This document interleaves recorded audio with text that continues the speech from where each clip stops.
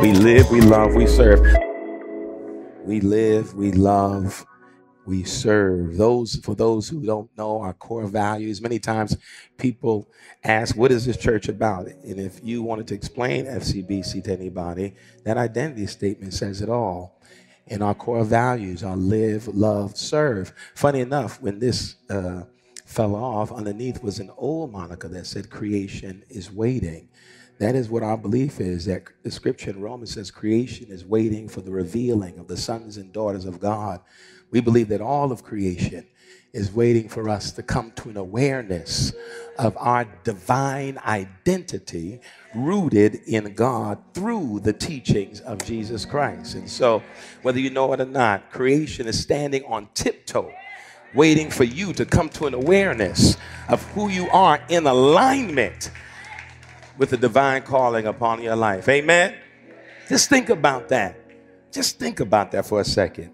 Creation is waiting, all of creation. The next time you walk down the street and you see the trees begin to sway, just tell yourself, creation is waiting. When the wind begins to blow, creation is waiting for you as an individual to come to an awareness of who you are, son, daughter, child of the Most High God, rooted in the teachings of the carpenter. And if anybody asks you what your title is, you simply tell them, I am a disciple. Oh, God. All right. Got excited for a second. Listen, I want to read today from the Gospel of Mark, the second chapter, verses. I want to teach today. I always say I'm going to be easy, but spirit just be moving. Mark 2, I want to go verses 13 through 15. I'm going to read in the New Revised Standard Version and then in the Message Bible. Mark 2, 13 through 15. And the NRSV reads like this. Jesus went out again beside the sea. The whole crowd gathered around him, and he taught them.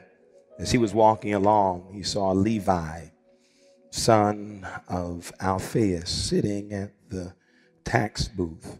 And he said to him, follow me. And he got up and followed him. And as he sat at dinner in Levi's house, many tax collectors and sinners were also sitting with Jesus and his disciples, for there were many who followed him. When the scribes of the Pharisees saw that he was eating with sinners and tax collectors, they said to his disciples, why does he eat with tax collectors and sinners? When Jesus heard this, he said to them, those who are well have no need of a physician, but those who are sick I have come to call not the righteous, but sinners. Then in the Message Bible, it reads a little different. It says, Mark 2, again, 13 through 17 rather. Then Jesus went again to walk alongside the lake. Again, a crowd came to him, and he taught them. Strolling along, he saw Levi, son of Alphaeus, at his work collecting taxes. Jesus said, come along with me. He came. Later, Jesus and his disciples were at home having supper and with a collection of disreputable guests. Unlikely as it seems, more than a few of them had become followers. The religion scholars and Pharisees saw him keeping this kind of company and lit into his disciples. What kind of example is this? Acting cozy with the riffraff. Jesus, overhearing, shot back, who needs a doctor, the healthy or the sick? I'm here inviting the sin sick, not the spiritually fit. Amen. Come on, let's pray. God, thank you. Thank you. Thank you. With every breath we take, we inhale life. God, thank you for the air we breathe, for the lives we have, for the lives we live. God, we're so grateful that perfection is not a requirement to get to know you. But God, you see us in our need. You see us in our struggle. You see us when we are wrestling with ourselves. And in the midst of that wrestling, you tap us on the shoulder and remind us that we belong to you. God, thank you. For in those times we wanted to disconnect and be isolated and become lonely, you refused to let us hide. You broke into our hiding places and reminded us that we were born worthy and we were more than enough, that we are your children.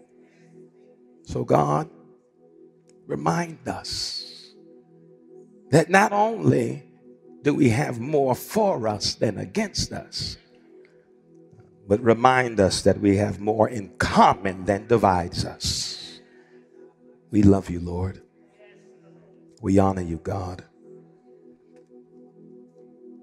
And it's in your name we pray. We say amen. Amen. Remain standing again. Let me read the NRSV version. Mark 2:13 through 17. Jesus went out again beside the sea. The whole crowd gathered around him, and he taught them. As he was walking along, he saw Levi, son of Alphaeus, sitting at the tax booth, and he said to him, "Follow me." And he got up and followed him. And as he sat at dinner in Levi's house, many tax collectors and sinners were also sitting with Jesus and his disciples, for there were many who followed him. When the scribes of the Pharisees saw that he was eating with sinners and tax collectors, they said to his disciples, "Why does he eat with tax collectors and sinners?" When Jesus heard this, he said to them, "Those who are well have no need of a physician, but those who are sick. I have come to call not the righteous, but the sinners." I want to just read a portion of that Message Bible. When it says, the religion scholars and Pharisees saw him keeping this kind of company and lit into his disciples. What kind of example is this? Acting cozy with the riffraff. Jesus, overhearing, shot back, "Who needs a doctor, the healthy or the sick? I'm here inviting the sin sick, not the spiritually fit." Do me a favor, turn to your neighbor and tell them simply, "Neighbor, I'm in the number." Come on, turn to the other neighbor and tell them, "Neighbor, I'm in the number." Come on, I'm in the. Put your hands together. Give the Lord a hand clap of praise. I'm in the number. I'm going to move as quickly as I can this morning. Man.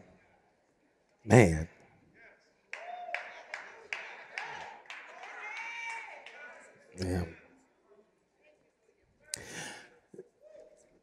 I'm convinced in this particular historical moment where Christianity is getting, in many ways and in some cases, a deservedly bad rap, that there are many people who are confused about, well, not really Christianity, but I'm convinced confused about what it means to follow, to be a disciple.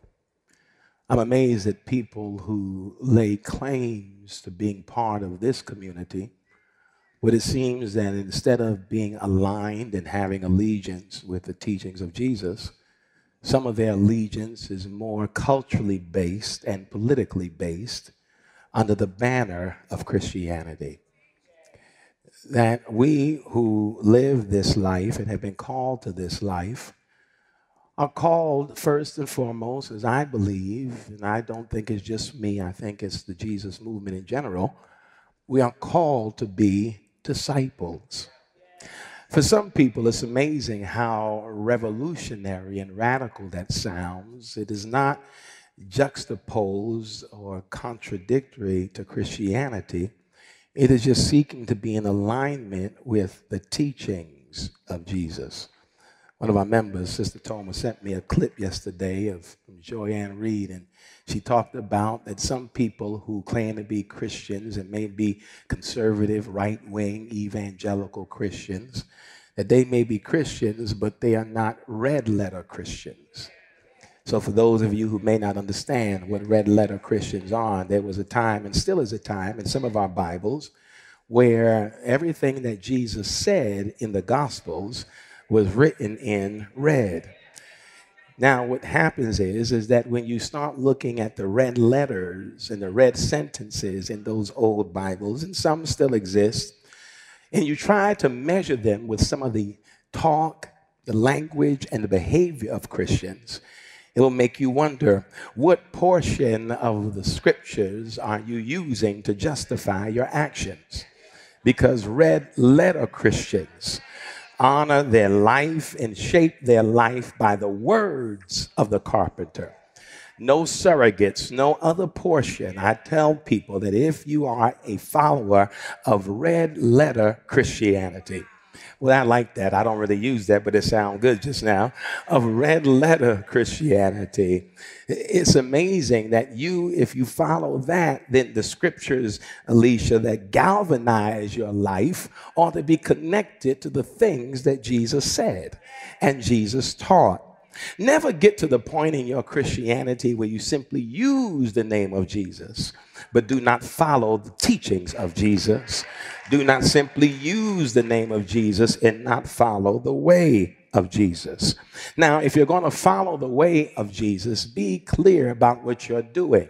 You are not simply capitulating or bowing down to some certain code or ethic connected to ritual and ceremony. For there are those who think, again, that our faith is simply reduced down to certain rituals and certain ceremonies. That if you're aligning yourself with this movement, you are putting yourself in a place to be attacked by those who don't understand the nature of Jesus' teachings, movement, and mission. In fact, don't ever think that somehow coming under attack, not just for being a Christian now, but coming under attack for following the teachings of Jesus is something strange. It's bound to happen. In a place and culture and systems that are moved by hate and bitterness and enmity and animosity, when you stand and talk about love being the underlying ethos, those who rather be bitter than better will chastise you because of your allegiance to the love ethic of Jesus. In fact, if you're going to align yourself with the teachings of the Palestinian carpenter, then you must understand that there will also be those who will question the nature of the things that motivate you, especially when those motivations are not connected to power, conquest, domination, or oppression. They will be wondering why you do what you do, led by love, because you take Jesus seriously. You see, this is not new from the time that Jesus comes upon the scene. He is being challenged. He's being criticized from those who feel like they have a responsibility to hold up the banner of purity and righteousness. They go by certain names in the Gospels when you read. They're called scribes and Pharisees. Scribes, in case you don't know, and I'm going to make this assumption, some don't really know. Scribes were religious scholars who were trained to interpret the Jewish law. The Jewish law could be primarily summed up in the first 5 books of the Bible, known as the Torah, which was primarily called the books of Moses or the law, because in those first 5 books, we get the establishment of the Jewish community and the teachings that shaped the Jewish community. Scribes were trained in the law and interpreting the law for the people. Then there's another group known as Pharisees. Pharisees, in case you don't know, were religious leaders, but they were not priests.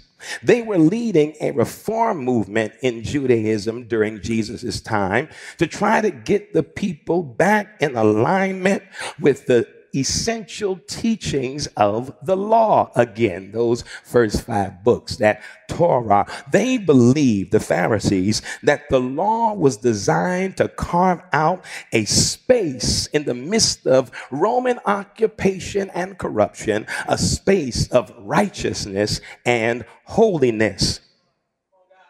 They really were about a bifurcation of everything. They believed in binaries, so to speak. This is the Pharisees. So what does that mean? They believed in clean and unclean. They believe in sin and righteousness. They believe in sacred and the profane / the secular. And they believed that their responsibility was to carve out a space of what they thought was purity and righteousness among the Jewish people, disconnected from the teachings of the priesthood. I hope you get this. They believed that somehow of the responsibility of all those who were following the ways of Judaism to honor the priesthood of all believers. But the problem is the scribes trained in the law, the Pharisees who were creating a new movement connected to righteousness, right, and purity, had a problem with Jesus. They had a big problem with Jesus, primarily because they were not clear about what time it was. Okay, let me go a little deeper.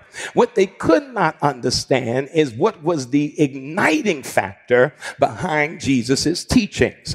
The igniting factor behind Jesus's teachings was this reality. He had believed, and his cousin John had announced, that God was up to something new. And what was the new thing God was up to? I'm glad you asked. It was called the kingdom of God. So that his cousin John, the baptizer, said that the kingdom of God is on the way. When Jesus shows up and begins his ministry, Jesus says the kingdom of God is here, that the kingdom had now come. And now what did Jesus do? Did Jesus simply mimic and uphold the tradition of the law that the scribes and the Pharisees were steeped in? No. He does not honor them completely. In fact, much of the teachings of Jesus have no cross-reference in the Torah. And this is the problem. When you read through the Gospels, and we'll be journeying this year, you'll see constantly the religious leaders, scribes, Pharisees, asking Jesus things like this: by what authority do you teach these things? By what authority do you say these things? They were enraged at some of his teachings because a lot of what he was teaching, again, had no cross-reference in their Torah. Oh, I hope you get that. And so it was Peter Gomes in his book, The Scandalous Gospel of Jesus, who reminds us that 85% of what Jesus taught could not be found in Hebrew scriptures. This is why they kept questioning him. I'm not going to repeat that. I'm going to keep repeating that. For those who often tell people that if you can't get it in the scriptures, it ain't real. Well, hold on. You would have had a problem with Jesus, because 85% of what he taught could not be found in Hebrew scriptures. And so they were saying, by what authority? How do you say this? Well, Jesus had the audacity to believe it was possible to have your own relationship with God, that you didn't need a priest as a mediator. You did not need anyone standing as a buffer between you and God, that God had the capacity to reach you and you have the capacity to reach God, that you can have a relationship with God all by yourself, trusting what you hear from God and what you feel from God.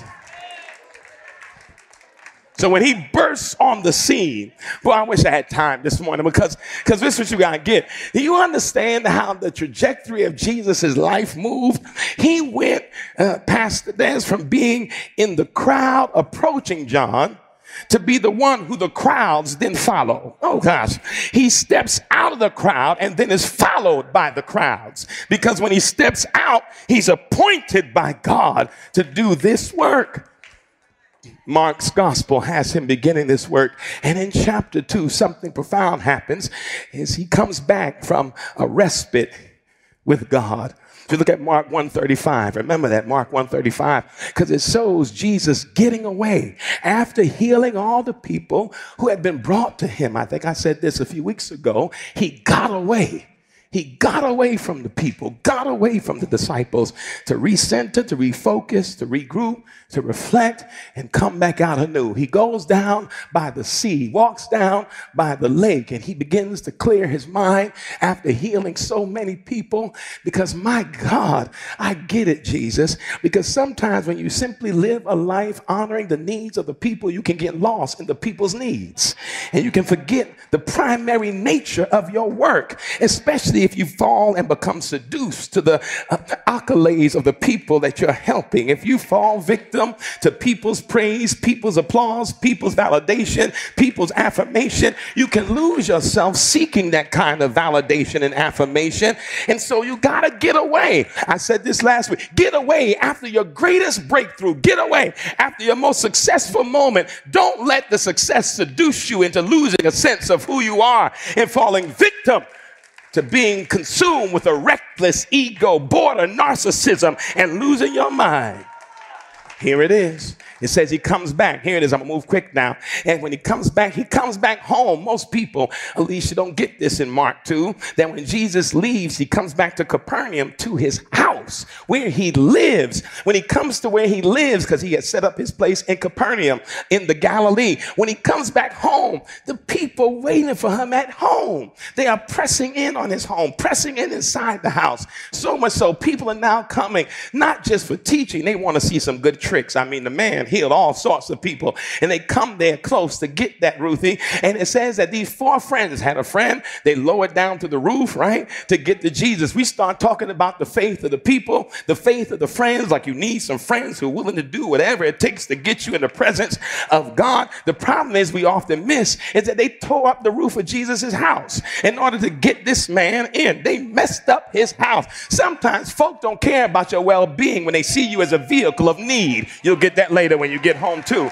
They tore up his house, lowered a man through. Jesus says your sins are forgiven. Now here's what I need you to know. In the crowd will always be your detractors. Don't think that everybody in the crowd is there to support you, applaud you, affirm you, validate you. In the crowd will be some of the very people who can't stand you. That's why you can't be seduced by the crowd, because you always don't have the capacity to discern who's friend and who is foe. And so the best thing to do is to not be consumed by the crowd. They lowered the man. Jesus says to the man, your sins are forgiven. Here it is in the crowd. Scribes and Pharisees, who are you to forgive sins? They say that is blasphemy. Anytime you try to stand, they believe, in the position of God or say things that you say God told you, but we're not in the scriptures, you are committing blasphemy. They call Jesus a blasphemous, that he was committing blasphemy. He says, what's easier to say? Your sins are forgiven, or take up your mat and walk? Well, since you can't believe I can forgive sins, let me see if you believe I can heal somebody's body. And so he tells the man to get up from that place. The man is healed.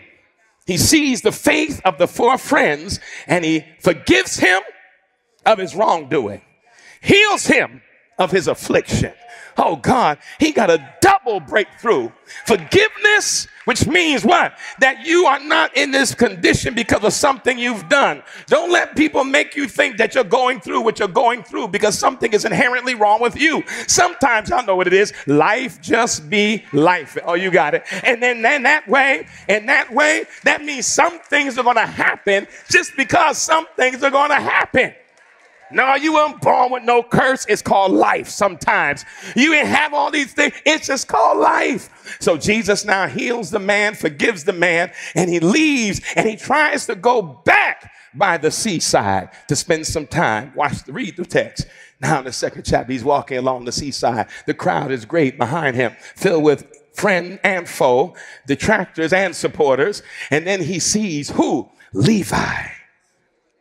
Now, this is interesting. I won't belabor this point for my Bible scholars in here. It is amazing how in the beginning of Jesus' ministry, when he's announcing and demonstrating a shift from the old, that in this scene, as he calls who would become his fifth disciple, he begins with a man whose name is Levi. You'll get that when you get home, because Levi is a name of one of the sons of Jacob, one of the sons of Israel. It is from Levi's descendants that we get the order of the priests, the Levitical priests. Oh gosh, you're going to get this. So here it is, Jesus about to shake up the understanding of what the Torah rituals and ceremonies and rules and regulations mean. And he begins with a man whose name represents the old order of the priesthood, Levi.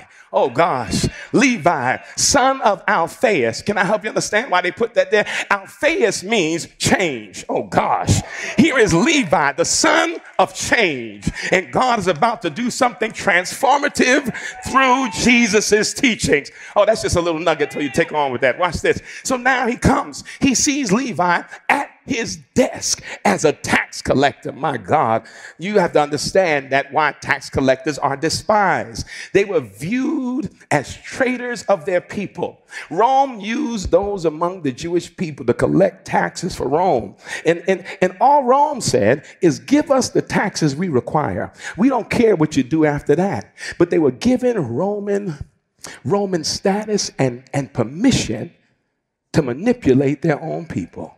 So what do? Well, hypothetically, let's say taxes due to Rome was $75. The tax collectors monthly from the people. The tax collectors would collect $300 and would pocket the rest for themselves. That's how they got wealthy, but that's why they were hated, because they were just like their people. Rome just gave them authority to deepen the oppression of their people. That's why when you read the Gospels, can't nobody stand tax collectors, because they're using their position to bleed the people dry. They are leeches on the community and the culture who are simply taking and taking and taking. And Jesus sees one of these leeches on his people, and he does not condemn him. He does not curse him. He does not meet him with hate. He says, you know what, Levi? Follow me. Now, Levi has another name that you'll get down the road. It's called Matthew. Now, that's one of the disciples there. And so Levi now follows Jesus.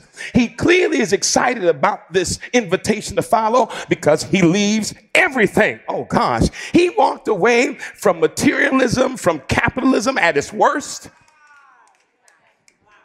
He left money on the table to follow Jesus. And if that wasn't enough, he then makes an invitation. Jesus, come to my house. Oh God, come to my house for dinner. And Levi, in his excitement, he invites who? Other tax collectors and other, well, here's Eugene Peterson's word in the Message, riffraffs who come. A whole bunch of riffraffs show up at Levi's house. And who's there with the riffraff?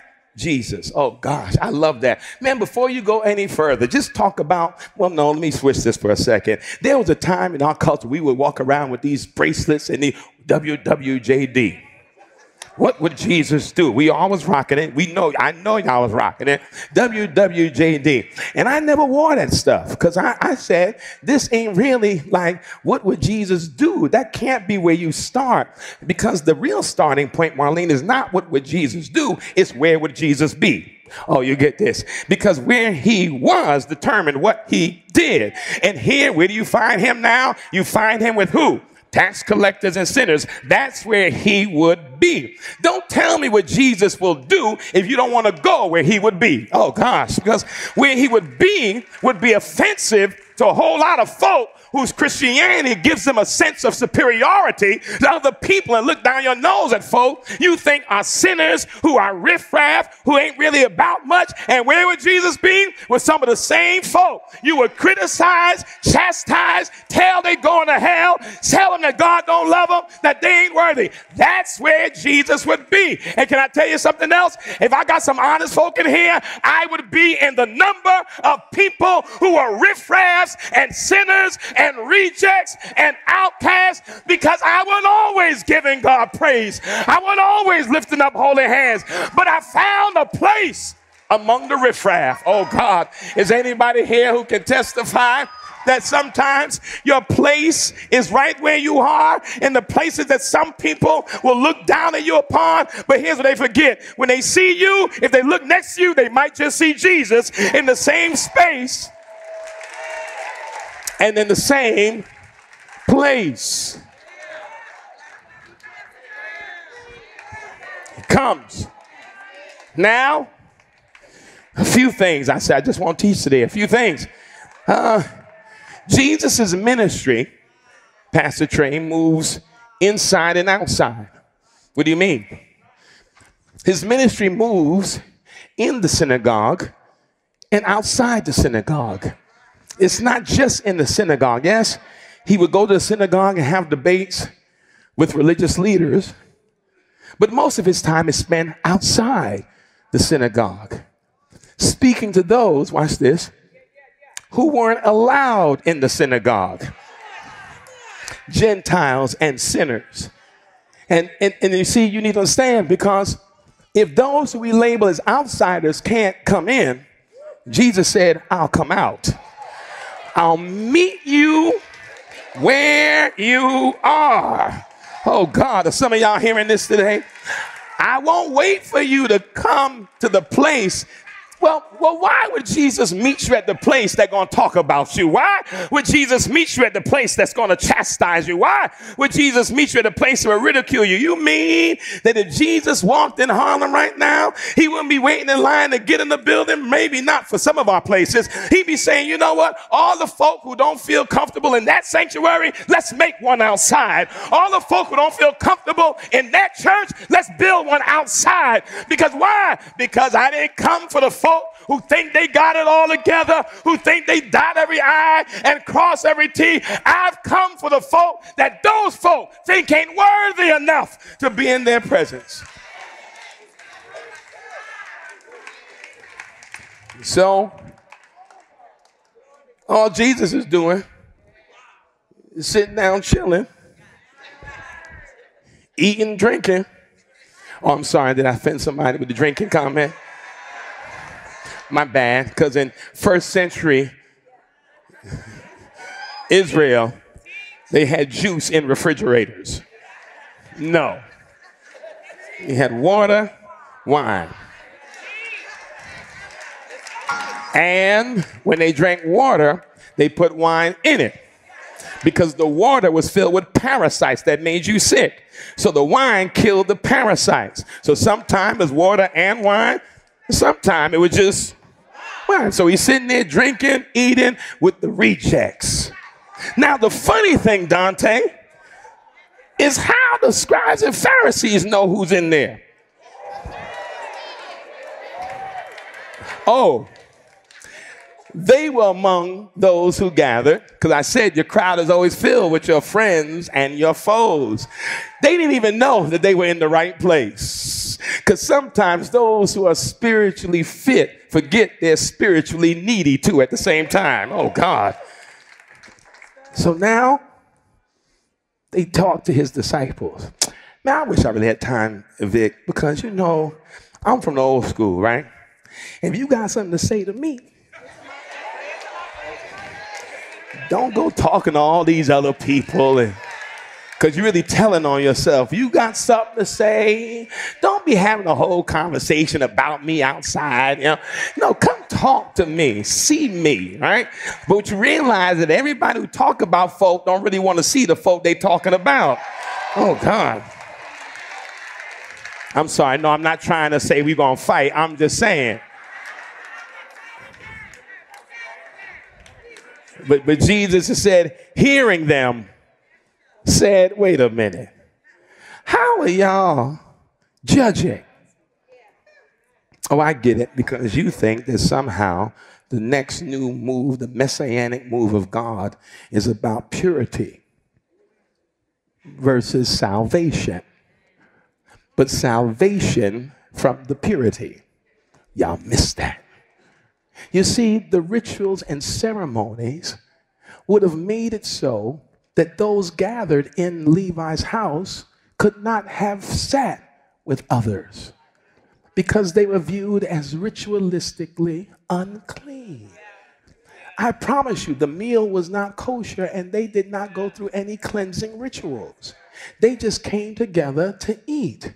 And so the scribes and Pharisees got a problem because there were no purity rituals performed before they just came together.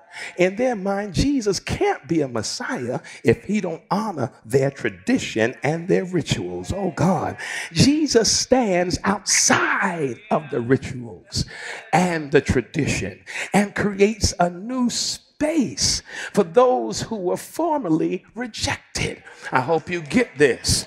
He comes to the place where the religious leaders are judging and puts himself in the number with those who are being judged. Man, hold on. You mean to tell me that in Jesus' teaching and ministry, there's an affinity for the rejects? Absolutely. You just read the New Testament Gospels of Matthew, Mark, and Luke and see where Jesus shows up. People who are viewed as outside of the normal scope of society. He engages women in public. He engages blind people in public. He engages crippled people in public. And he doesn't believe that their affliction is because they're sinners. You need to understand the movement and ministry of Jesus. He goes to the very places that some today Christians would say they wouldn't be caught dead in. That may be why you missed the new move of God, because you're in the wrong space here in the first place. That your relationship with God does not give you some sacred privilege and give you the right to look down at somebody and start determining with your own language who you think is in or out. You ought to say, you know what? I don't got time to try to determine who's in and out. I'm just glad I'm in the number. I ain't got time to be talking about folk, bad-mouthing people, looking at people funny. I'm just glad I'm in the number. Is there anybody in here today who can testify in your spirit? I don't have time to judge you. I don't have time to ostracize you. I'm just glad to be in the number for myself. Is there anybody in here today, beloved, who can testify that I am glad to be in the number? In fact, look at somebody next, tell them, neighbor, I'm in the number. You in the number. We in the number. And if ain't nobody going to give God praise with you, let's get together right now and give God some praise that we are in the number. Oh God, oh Lord. And so here it is. Being in the number doesn't give me privilege to judge.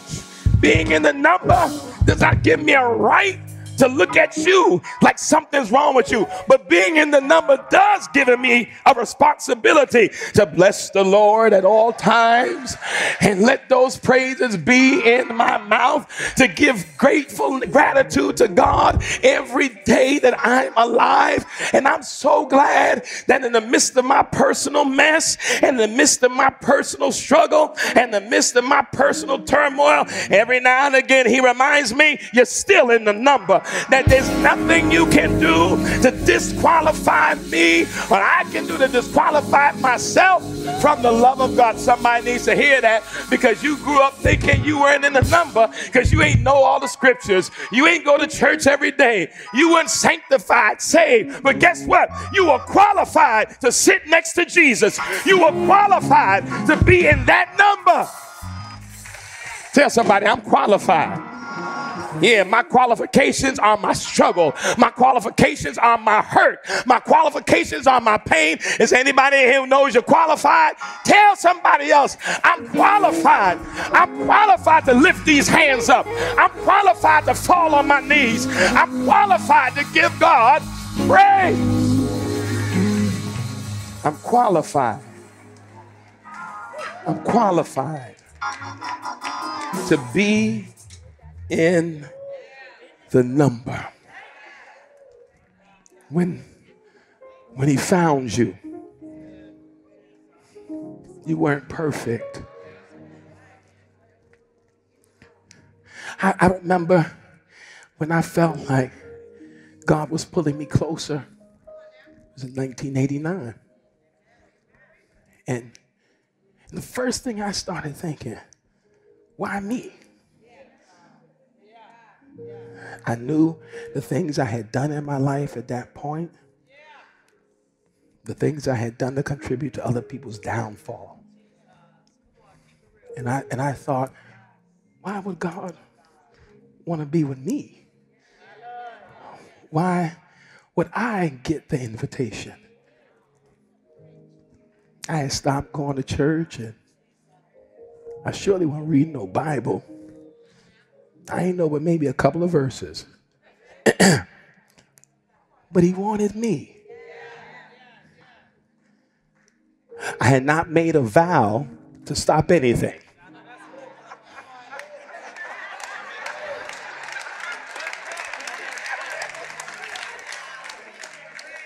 But he still wanted me. See, the thing is we miss in this story, Marlene, is that at the dinner weren't former anything. Wait a minute. There were tax collectors, which means what? They were still. There were sinners, which meant what? They were still sinning. But it says this unique thing. But some among their crowd, it said in the story, made a decision to follow Jesus. That means that the decision to follow came in the midst of their continued practice. So what does that mean? Well, the first thing it tells you that transformation is never instantaneous.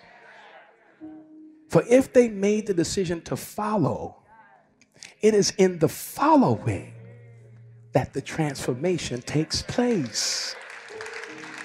It is in aligning yourself to the teachings that growth happens. So you can't experience this transformation over the course of your journey with God and then make people believe that you got to start from gate having it together. Stop lying to our kids. If we stop lying, we might find a whole lot of them in the number, because they will learn. Because if God walks with me, that means God is journeying with me through my growing process. And you see what's deep? Those followers of Jesus who experienced transformation in their journey, when they said yes to follow, watch this, they weren't handed some blueprint. They weren't given classes. They weren't given a certificate of accomplishment. They simply followed and grew. They followed and they grew. They followed and they evolved. They followed and they changed. It is, I'm going to say it again, it's in your movement that the transformation takes place. So that when I start here, can I just be really simplistic? This is for my young folk. If I start here in my journey with God, and here's the thing, I don't set a destination. I just follow. And along the way, unbeknownst to me, growth starts happening. Transformation starts happening. Evolution starts happening. And then I get to this point here, not finished, just journeying. And here it is, Laverne. I look back and say, whoa, look where he brought me from. I have not arrived, but every now and again it's good to look back and say, God, I thank you for progress. And I'm not where I was, and I'm not where I'll be, but I'm growing along the way. Thank you for never leaving me or forsaking me in my journey Thank you for loving me along my journey. Thank you for loving me, for watching me grow, for watching me evolve, for seeing my change. And just when I might be tempted to think that I did this work, David whispers in my ear and says, Michael, don't forget that along that journey, goodness and mercy were following me all the days of my life. And I will dwell in the house of the Lord. Not the church, the house of the Lord forever, forever and ever. I'm in the number. And I ain't ashamed to say that I ain't spiritually fit all the way. But my God, I am still here. And it's by the grace